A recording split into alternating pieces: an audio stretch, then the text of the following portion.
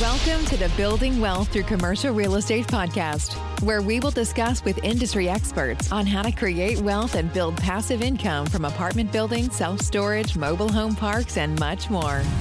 Here is your host, Jonathan Way. Welcome to the Building Wealth Through Commercial Real Estate podcast. I'm your host, Jonathan Way, and I'm the founder of Greystone Capital Group, my investment firm. If you're interested in passively investing with us, please visit GreystoneCapGroup.com and join our investor network. Okay, and now on to the show.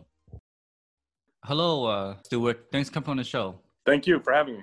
Stuart Beal is a serial entrepreneur who brings experience in management, marketing, leadership abilities to any project. He has been actively involved in real estate, construction, acquisition, development, management since 1997.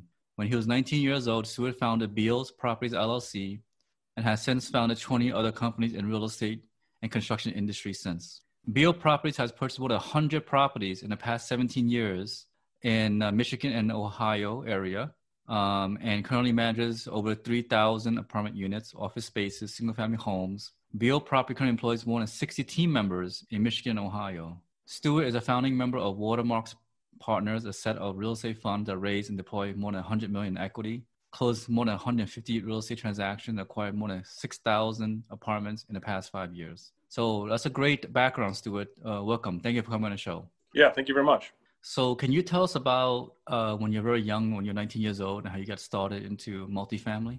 Yeah, so my career actually started when I was 13 years old. I started a lawn care business. Just mowing your neighbor's, my neighbor's lawns. Then when I got my driver's license, it branched out into an actual company, started hiring my friends. And then when I was 19, I actually had 400 customers at the time, and I sold the business to my partner for $250,000. And the deal was I got $50,000 on the date of the transaction and then got the rest over time. And so what I did with the $50,000 is I purchased a 5-unit apartment building across the street from Eastern Michigan University Business School, where I was attending. And it was a 5-unit. There were 4 apartments that were occupied, and there was 1 that was empty. So I did kind of a supercharged house hack where I lived in the 5th unit and managed the building and fixed the property up over time. And that was in 2002. I paid $262,000 for the property, borrowed about $212,000, and invested about $50,000 into that deal. Real estate prices at the time were quite high for the area. We were at kind of like a peak. So the first deal I did was pretty tight, but I actually still own the property today, and it's a good property still today. Okay, wow. That's amazing how you were so young and so ambitious. You're an entrepreneur. You started a lawn mowing business, landscaping business, and you went into real estate. That's fairly amazing, Stuart. I really like your background. Thank you. Tell us, how do you go from being 19 years old into buying your big multifamily, first multifamily complex? Yeah. So when I was growing up, my family is involved in business. My father and uncle owned a construction company, and my mom was an attorney. So I had a good base of knowledge and bouncing ideas off people, and they got me interested in business. I'm not sure it was them that got me interested in business, but I just got interested in business, and they really supported that.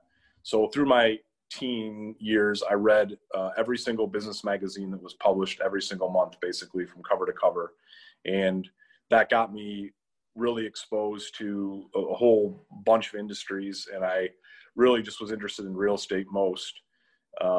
And so I started asking around, I started looking at deals, and this 5-unit came up, and it was just kind of, it could have been anywhere, but it just so happened it was directly across the street from where I was going to school. And so it was just like a perfect match. I could have ended up anywhere really to buy the first deal, but I ended up right across the street.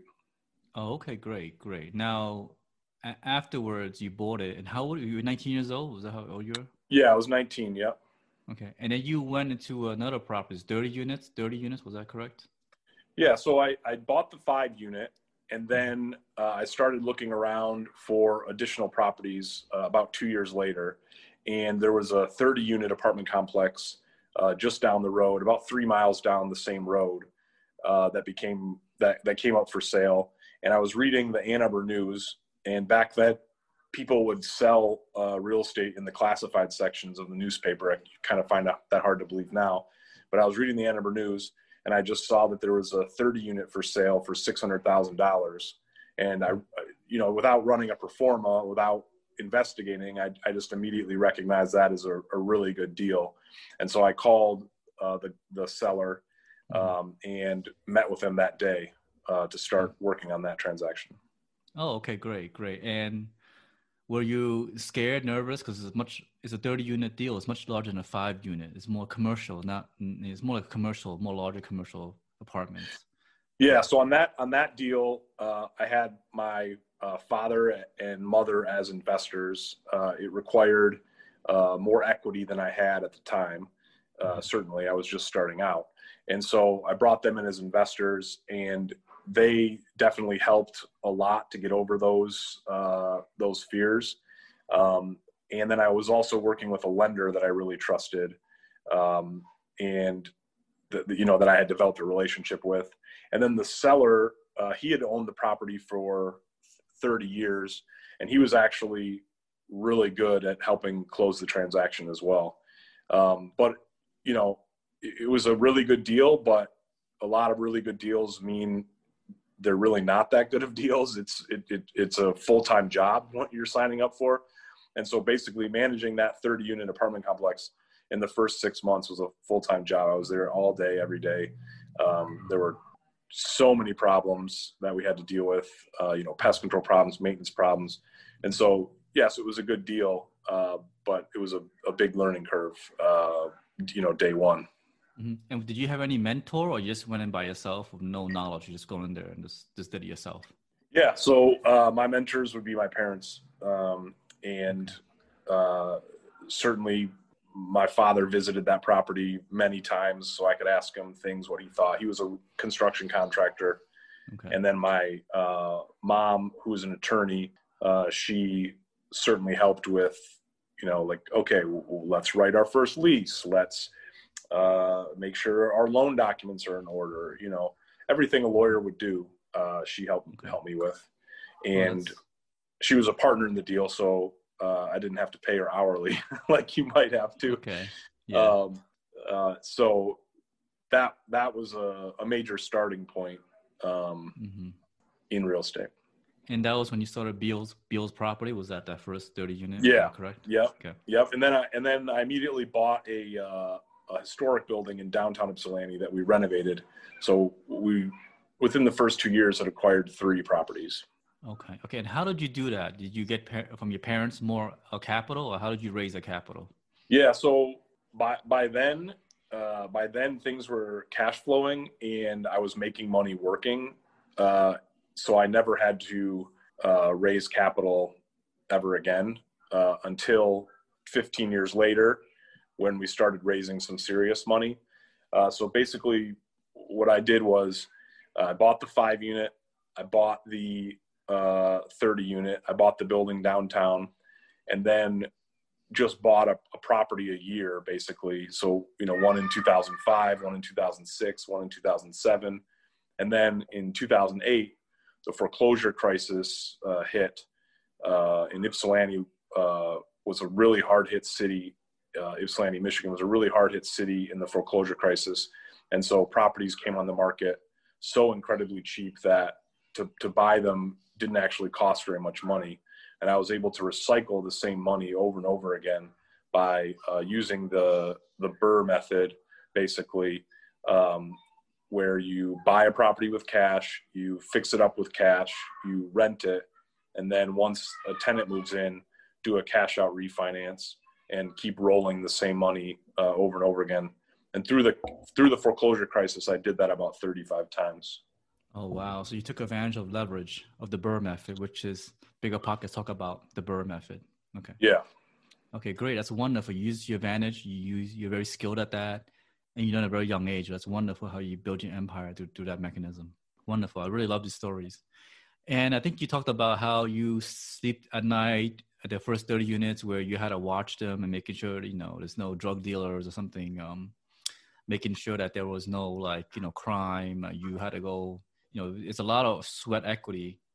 That's what it seemed like, because, like pest issues, you probably had drug dealers, you probably had Lord knows, you had a whole bunch of things going on in that building. So tell us a little more about that experience. Yeah. So when I bought the 30 unit, I was 21.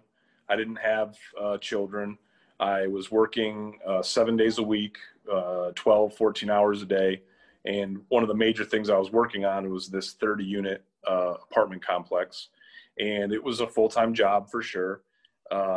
I was the security guard, the mental counselor, the leasing agent, the property manager, the maintenance guy, the pest control guy. And it had a lot of crime problems. The property was known as a place where people could come and do, crime. And so I would just constantly have to be saying, hey, what's your name? And they would say their name, and I would say, okay, you don't live here. You have no business being here. Please leave. And I would do that, a couple hundred times a week. And at one point it got so bad that I started sleeping in my car there. And basically what I did, the property has one entrance that you can drive a car in. And so what I would do is I would block the entrance with my car and only let residents into the complex. So when someone pulled into the complex, they would see that they couldn't get in. They would kind of creep up, and I would jump out of the car and I would ask them who they were, what unit they lived in. And by then I knew everyone. So, I would say, okay, what are you doing here? Why are you coming into the property? And most of the time, they would actually just leave right away, because if you're shining a bright light on a problem, everything just kind of, the problem goes away, And so I did that for a couple of months, and then the problems kind of died down. They must have gone somewhere else to do what they were doing. Wow, that's a lot of, that's what hustling at a young age. So you're hustling. That's I mean, I wouldn't do that, but that's amazing though. That's great. That's right.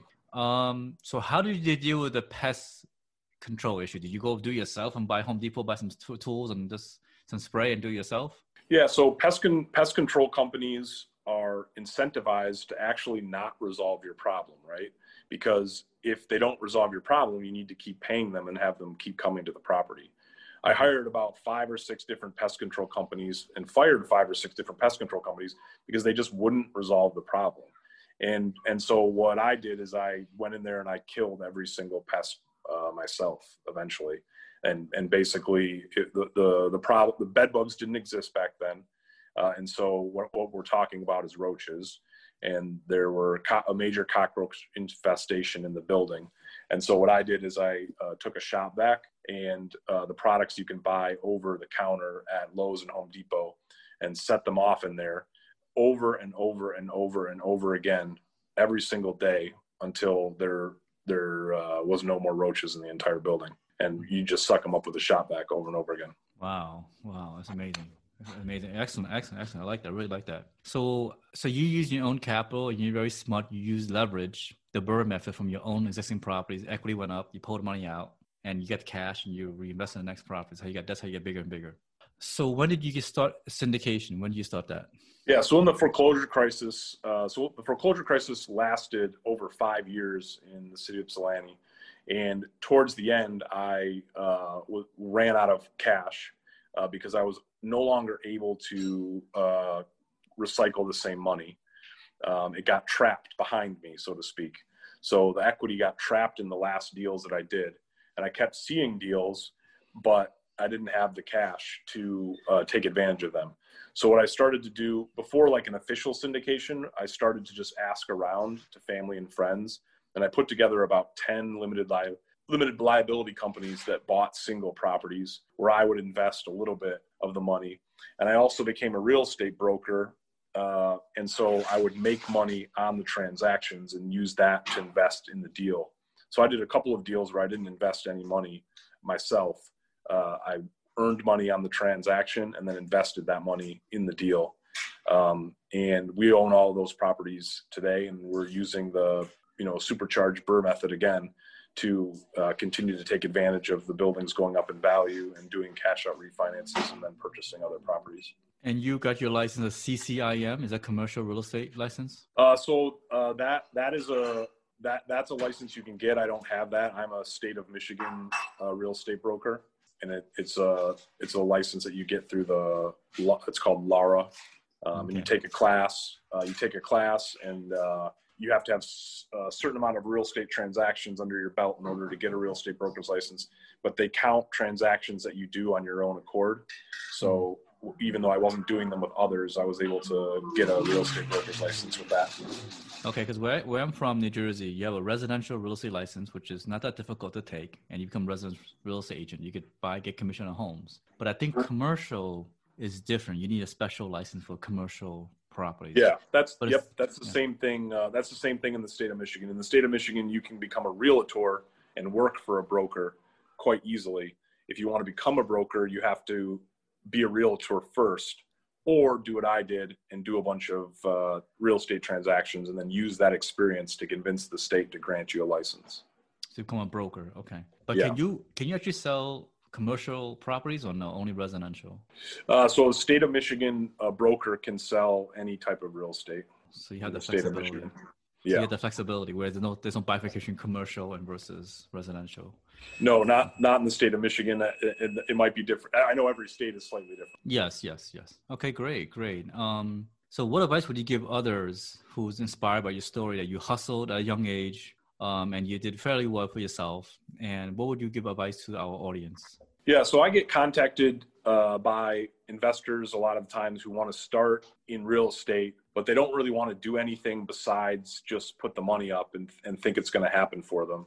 And so my advice is you have to play an active role in at least a couple of the different roles to make the transaction successful. So I just got off the phone with a guy who lives in California. He wants to buy a property in the city of Toledo, but he doesn't want to come to the city of Toledo to do the transaction. He wants to try to put together a team. And what I said is, no, it doesn't work that way. You have to come here. You have to walk the property. You have to be the property manager. You have to be the contractor. You have to be the person running the numbers. You have to go get the insurance. You have to get the loan. And you got to do a lot of the work for yourself in the beginning. And that's how you build sweat equity in these properties. And that's how you can make this work. Because if you try to hire everyone to do everything, you're not going to make any money. Because a lot of this stuff in the beginning, all you're doing is paying yourself to do work. There's no magic recipe in this in the beginning. And so, you can go hire a contractor and pay him $50 an hour, but then you're not going to have any money. Well, you do the work in the beginning and hire the contractors after you got 10 properties under your belt. You know what I mean? Right. Because it's very expensive to hire people and maybe you can't fully trust them. They may do a bad job and they may leave halfway. And pest control is very hard to get bed bugs and, it's really hard to get them right, Yeah. And I mean, if you're not a hands-on person, that's fine. I wasn't a hands-on person. What I did in the beginning is I hired a maintenance person to do the hands-on stuff that I didn't know how to do, but I worked right alongside of him. And so, it's kind of weird. I was the owner of the property, but I was the guy doing the demolition, and I was the guy going to get the ladder out of the truck and giving it to the skilled guy. But that kept him working hard, and that allowed me to build sweat equity in the properties as I was acquiring them. Yeah, no, I think that's a fantastic way if you have the strength, and if you're a younger person. I think if you're an older person, it'd be more harder to do that. And that's great. So so let's say you're an older person. Don't play the role of the demolition labor. Play another role. Be the property manager, or be the person who is getting the bank loan. Instead of paying a broker to get a bank loan, you be the person get the bank loan. I mean, there's lots of roles to play, but you've got to play at least a couple of them in the beginning. And I find one of the hardest roles is asset management, meaning managing an asset and making sure it hits where you want to hit into your financial performance. And that's very difficult because if you it could be you have, COVID-19 in a situation, right? They lost their jobs. Right. Your collection is it's going to dwindle, so it's a very difficult situation. An eviction moratorium, right? You can't evict people under the CDC rules, right? That's correct. So it's a little challenging for owners like us because they could say, hey, I'm just really COVID-19. I can't pay you the rent, right? So it's a little difficult, right? So how do you experience that in your world in Michigan? Yeah, so Michigan was one of the early hard-hit states, and I live near Detroit, where we had a very serious problem in March and April. What we did is we just worked really closely with our residents. We stopped increasing rent. We stopped charging late fees. We made payment plans. We worked with everyone really carefully to make sure no one got evicted who was trying to pay the rent. And we worked with some of our commercial tenants. And then we also worked with our lenders. So our lenders allowed our loans to go interest only for a period of time, which we were able to then use, that cash flow to weather the storm for the most part. Of course, the storm isn't over, but it was a lot of hard work. On the employee side, that was also very difficult. We had people that became sick. We had people that lost their childcare because the schools closed. And so it was a very frightening time there at the beginning. I certainly thought many days that we were going to lose everything and it was all going to be over. But just a lot of hard work. I mean, a lot of hard work. So how's your collections right now? Is it like 15%, 20%, non-collection, bad debt? Is it high numbers or? Well, our collections have been quite good. And now that there's an eviction moratorium, the state of Michigan has had what's called the Michigan Eviction Diversion Program, which if you file an eviction on someone right now, they're likely not going to get evicted. Likely the judge is going to put them in what's called the Eviction Diversion Program. And the state of Michigan is actually going to pay 90% of their rent, which is a good deal for the landlord. You don't have to turn the apartment. You don't get the bad debt. So we're entering into those agreements. And so we think through the end of the year, there's actually going to be very few people that actually do get evicted because, number one, the collections aren't as bad as you might think. And two, the eviction diversion program will assist people. Wow, that's a great program where I think in the markets I'm in, they don't have that kind of program. They say won't pay for the rents. Yeah, the state will pay the state will pay 90% of the back rent up to $3,000 essentially. And so as long as you're on top of it, it's working out for most people. And hopefully people will allow them to get back on track. I mean, we don't want to do this program and then have to end their tenancy later.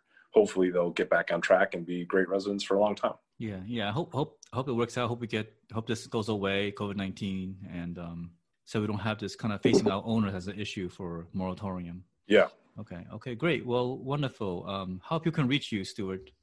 So you can go to beal-capital.com, and my email address is sbeal@gobeal.com. You can also check out gobeal.com, which is our property management website. That's GOBEAL.com. And I'd love anyone to shoot me an email. I like looking at deals with people. I like chatting about real estate. And then we're also looking for investors. We have what's called Beal Capital, and we've launched a fund called Beal Fund One, where we are raising $2.5 million to invest in multifamily real estate. We've raised $800,000 in the past couple of months, and we've acquired 2 properties, a 14-unit in Toledo, Ohio, and a 37-unit in Dundee, Michigan, which is near where I live. And we're in contract to purchase a 60-unit in Monroe, Michigan, and then I'm in negotiation to purchase 100 apartments in Ypsilanti, and that would wrap up that fund. That would use up that $2.5 million that we're raising. And so if anyone that's listening to this would like to get involved, shoot me an email, and we're selling shares of $25,000 each. You do have to be an accredited investor, and you can Google that term and analyze what that means for yourself. But basically, in short, you have to have a net worth of $1 million, excluding the equity in your personal residence, in order to invest in my real estate fund. Yes. Okay. Well, excellent. Wonderful. Thank you very much, Stuart. Thank you for coming on the show. Thank you. Thanks for listening. For more information, you can find us online at www.greystonecapgroup.com. Check back weekly for new episodes. See you again next time.